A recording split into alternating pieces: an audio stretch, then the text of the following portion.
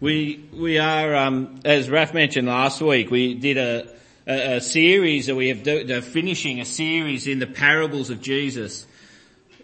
We have looked at a number in the last few months of the last year, and we're coming to the second last parable today, or parables as it is in Luke 15.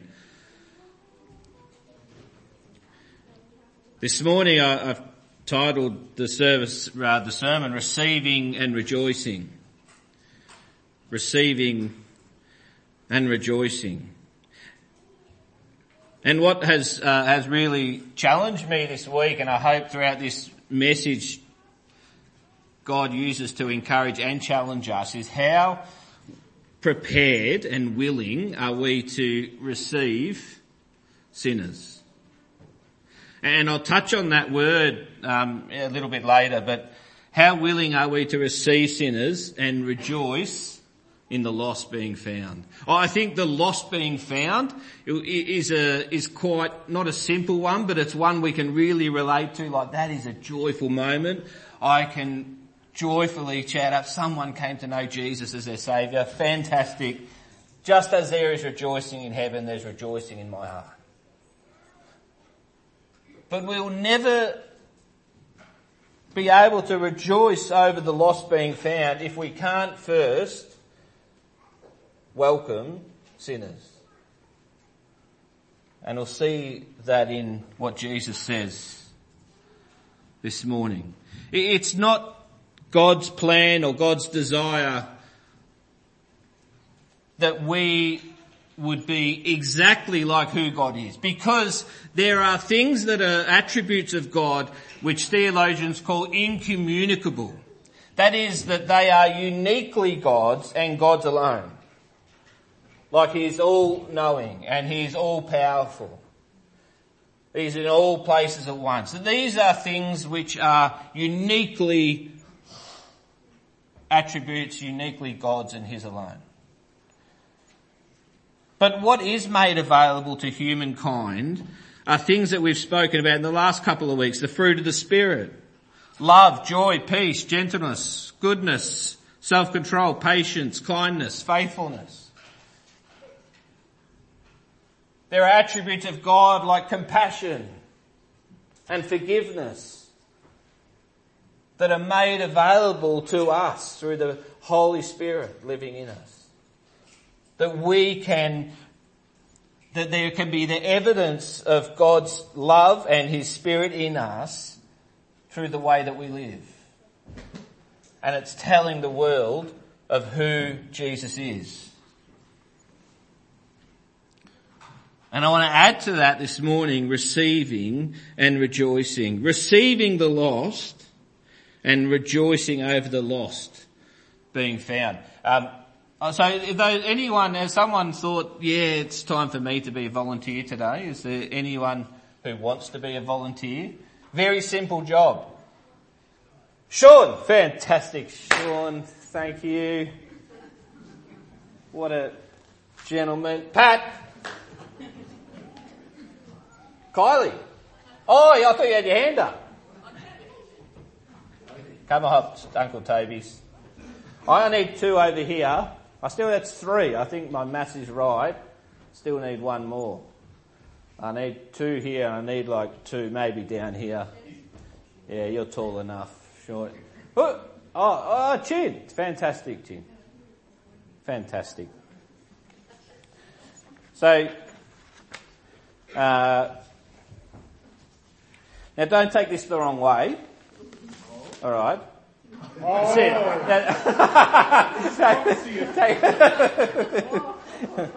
Now you look pretty wise, so you can be the scribe.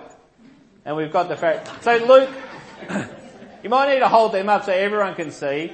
It's not celebrity heads, you get to see. But Luke describes these, and sorry if everyone can't see, but Luke describes these two groups of people. But within the two groups, up high. Within these two groups of people are another two groups. So what we have is the scribes and the Pharisees and the tax collector and the sinner. The tax collector and the sinner get lumped together a lot in the scriptures, in the Gospels. The tax collector were looked down upon in society. They were, Don't have to act it out, it's not a drama, but they were the people who collected the money for the Roman Empire. And it was quite common that the tax collectors would pocket some of the money. They'd make themselves rich. And if you were a Jewish tax collector, well, you were like really seen as a traitor. That you would collect money from the Jews and give to the Roman. But remember Matthew, who was a tax collector, a Jewish tax collector, who Jesus called, come and follow me. Now the sinner is referred to by the Pharisees, firstly as a group of people that they would not mix with. Bad boys. Yeah, that's why you got it, mate. I'm so glad you put your hand up. But the sinner was firstly, the Pharisees would say the one who does the big sins, the things that contradict the law so obviously, the murderers and the thieves and it's so obvious. But then also they would label the sinner as the one who did not keep to the standard that they kept the law, their strict interpretation of the hundreds of laws. And so basically they're cutting everyone off. Basically everyone who wasn't as good as them was seen as the sinner, the everyday person. And so it was lumped in together as they saw the tax collector and the sinner. Now, I want to get this right. Now the Pharisee, Pat, derives from the Aramaic word perushi, which means to separate from sin. And so that's how they saw themselves, as that holy and righteous. Pat wants nothing to do with Sean. Because even though we're having lunch together maybe today, we'll forget about this afterwards. You're skipping ahead. So they separate themselves, and they see themselves as a class above, nothing to do with the tax collector and the sinner. They are people that are earning their own righteousness before God. They are doing all these things in order to be made right before God. And so they don't recognise the message of Jesus of faith in God by His grace. The Pharisees are a lot of middle class people. Your businessmen, your tradespeople, your merchants. And when it came to legal advice, well, they had these guys, the scribes. And the scribes were the legal arm, I guess, of the Pharisees and this group. And so they would write all the documents, the legal documents for marriage and for titles of land. And often the Pharisees and the scribes, they're the antagonising Jesus. And it's the scribes you'll see often antagonise Jesus about his authority, because they see themselves as the authority of the law. By who do you have this authority? What authority do you speak like this to people? By what authority do you forgive sins? Round of applause for our volunteer. You can put the paper down.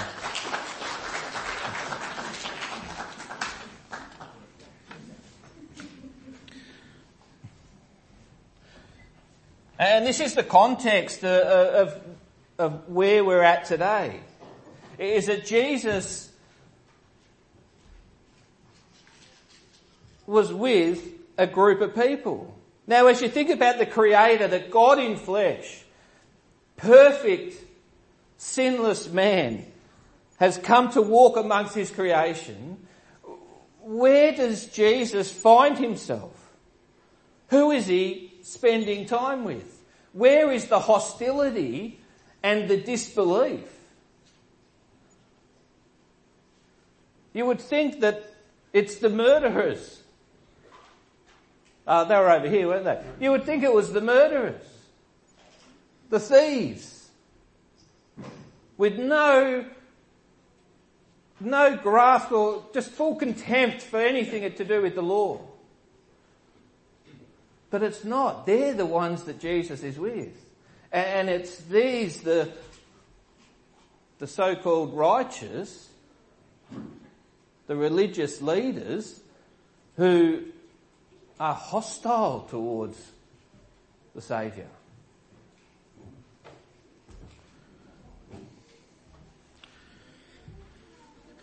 And so they accuse Jesus. He receives sinners. Look at him. He receives sinners. Oh, we don't do that. We are way too good to do that. And it's a true statement. They're not lying. That word receive in the Greek, you might have the word accept or welcome in your translation, but it is a Greek word prosdechomai. It's a doing word. One of the things I remember about finishing year 12 25 years ago was a verb is a doing word. Haven't I done well? Is that right? Or? Oh, I thought someone said that's not right. I thought, geez, the one thing is not right. And so we're talking about, it's a doing word that implies that you are either actively seeking or expectantly waiting to welcome and accept. Actively seeking or expectantly waiting to accept or welcome. And Jesus uses those in these three parables. So he speaks these three parables one after another. And I spoke on the prodigal son in September last year, and you can listen to that online. We're not going there today, but today we look at these first two where Jesus actively seeks. And that prodigal son, you see the father who expectantly awaits the lost.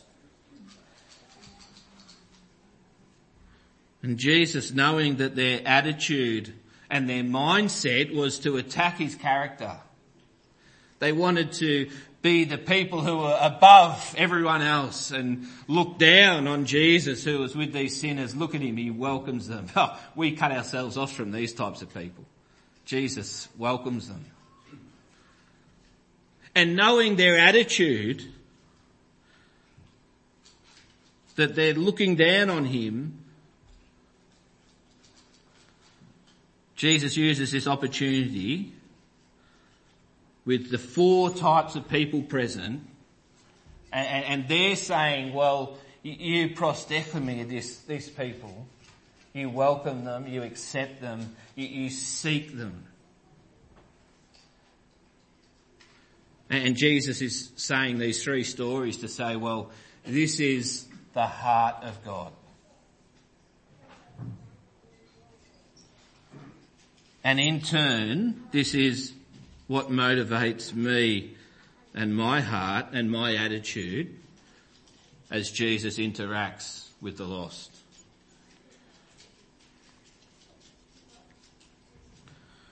God draws, as we heard this morning, the lost to himself. God works in amazing ways. And we are called and we are empowered.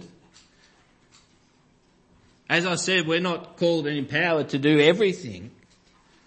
No, we are called and empowered to receive the lost, to welcome and accept people for where they're at. We are not an exclusive club here. We are to be in the world, but not of the world.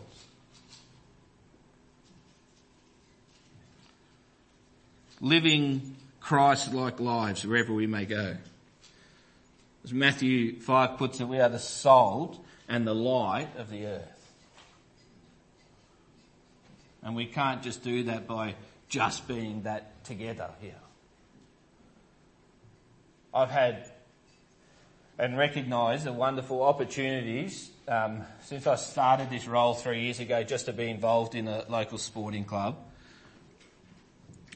and had some opportunities that I would not have if I did not put myself in that place. And God has given me strength at times to say no to certain things and don't get involved in certain things and don't go to certain events. But there have been conversations and relationships already started that I would not have had with these people. But I also recognise that 20 odd years ago, in a different sporting club, that was not the case. I struggled to be different. I failed many times.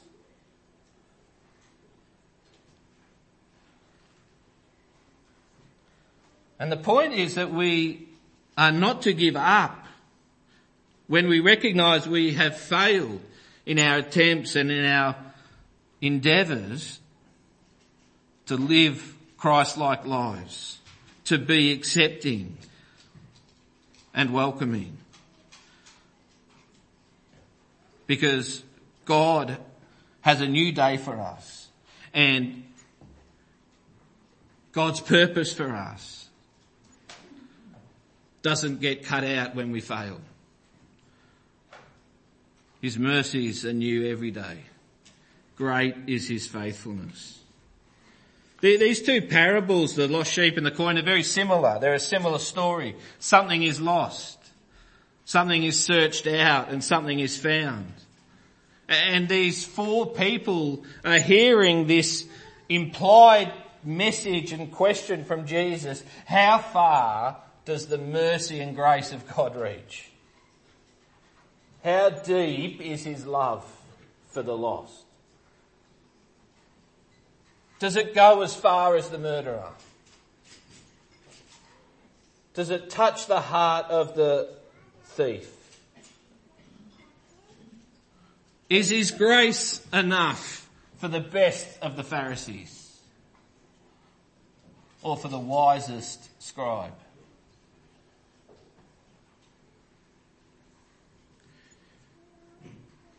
Jesus did not come to condemn, although he had much more of a right to than the Pharisees and the scribes, being God in flesh, coming in perfection.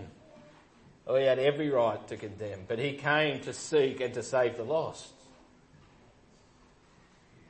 The shepherd leaves the 99 to look for the one. The woman sweeps the house over to uncover the coin. The time is not mentioned here. The cost is not considered to be a hindrance. All that matters is that the lost would be found. The Pharisees and the scribes, they knew the law, but they didn't know God.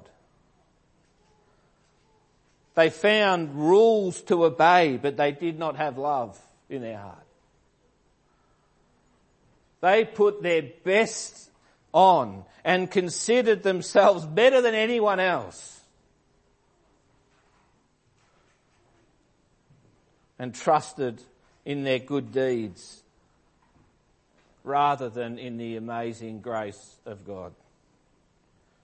They were so full of themselves they could not see their need for Jesus. They were lost, but they thought they had found themselves their own way to God. And in contrast, Jesus teaches and shows people the nature and the character of who God is. He reached out in kindness and love outside of the religious establishments of the day, and treated people with compassion and showed empathy. But in that connection with the lost, he never shied away from telling people that they need to repent. It wasn't kindness and love and ignore sin.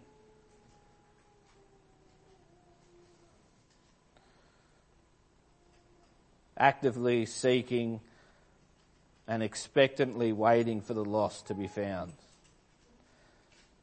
God works in all kinds of ways. Firstly, and mostly importantly, He's working in the lives of people, drawing them to Himself to reveal to them who He is. His plan of salvation. Believing by faith in Jesus Christ as your Saviour and Lord. That is what it takes to be made right with God. It has happened to many of us here. It has happened to some of us here in this church over many years. And we trust and pray that this church in 2024, we trust and pray that continues to happen. That the lost are found. That we will be a church that is welcoming and accepting, never shying away from the truth. Preaching Jesus crucified is the only way to be made right with God.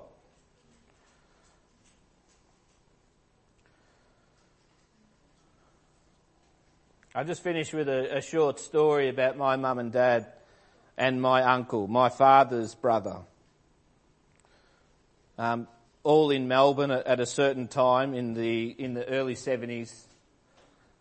My mum and dad considered themselves, I guess, Christians, but they went to church on and off. But they recognised later that wasn't actually any sort of genuine faith or relationship with Jesus. My uncle also not a believer. And they're in their 20s. And my mum and dad took off from Melbourne to move to Iowa, Davenport. My father to study there. And in that time, my uncle came to know the Lord through, I won't go into the detail, but an amazing story of a neighbour. And he went to visit my mum and dad in Davenport. And in that short time, they recognised something completely different. And he invited them along to this local church. Berean Baptist Church, it's called, and it still exists. And they didn't go. They said, no, we're not really into it. Busy, tired. And so he went along that Sunday, my Uncle Les, and then he left back for Melbourne. The following week, my mum and dad felt just a desire, a want. We've got nothing to do this Sunday. Let's go to that place that Les was telling us about. We'll just go in and visit, see what it's like. Les had been that Sunday and had asked that church, who he'd never met anyone before, please pray for my brother and my sister-in-law. They don't know Jesus. And they live not far away. So you can imagine the surprise when the following Sunday my mum and dad just rock up to this church. And that Sunday they stepped in and the pastor, Mark Baker, who is still the pastor today, about 50 years on, gave a gospel message of the good news of Jesus. And that day, both my mum and dad came to know the Lord. They wrote a little postcard, a little letter to my uncle, who was back in Australia, telling him the story of what's happened in the last week. And he, I'm told, was driving along in his car. I guess we're not allowed to use our phones while we drive, and maybe he shouldn't have been reading mail while he was driving. That's the equivalent back in the 70s. But it was just started shouting out of joy that his brother and sister-in-law had come to know the Lord in such a unbelievable way, that God had drawn them to the other side of the world. And I tell you, the chiropractic degree is not the most important thing that my mum and dad went to Davenport, Iowa for. It was to find Jesus. And there was much rejoicing in my uncle's car that day. But far greater than that, there was much rejoicing in heaven. The Pharisees, no idea how to rejoice. They didn't rejoice in the lost. They looked down on the lost. They looked down on Jesus. You are too lenient. You're not cutting yourself off from these people. And the Pharisees and the scribes miss completely the truth and the wonder of the mercy and the grace and the forgiveness of God. May we never miss out on receiving a sinner, because we are all sinners. May we never miss out on accepting and welcoming, because we want to rejoice when the lost are found. Father in heaven, we thank you that you have a wonderful plan of salvation that does not require us to be smart or clever or to do amazing things, but through the powerful, amazing sacrifice of Jesus Christ, we have a way to be forgiven. Impress on our hearts our need for a Saviour this morning. Challenge us, Father, as we go into this week,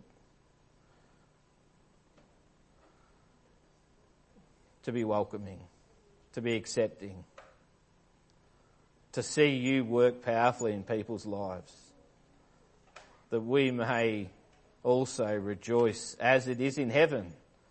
May it be here on earth. Rejoice in the lost being found. We ask these things in Jesus' name and for your glory. Amen.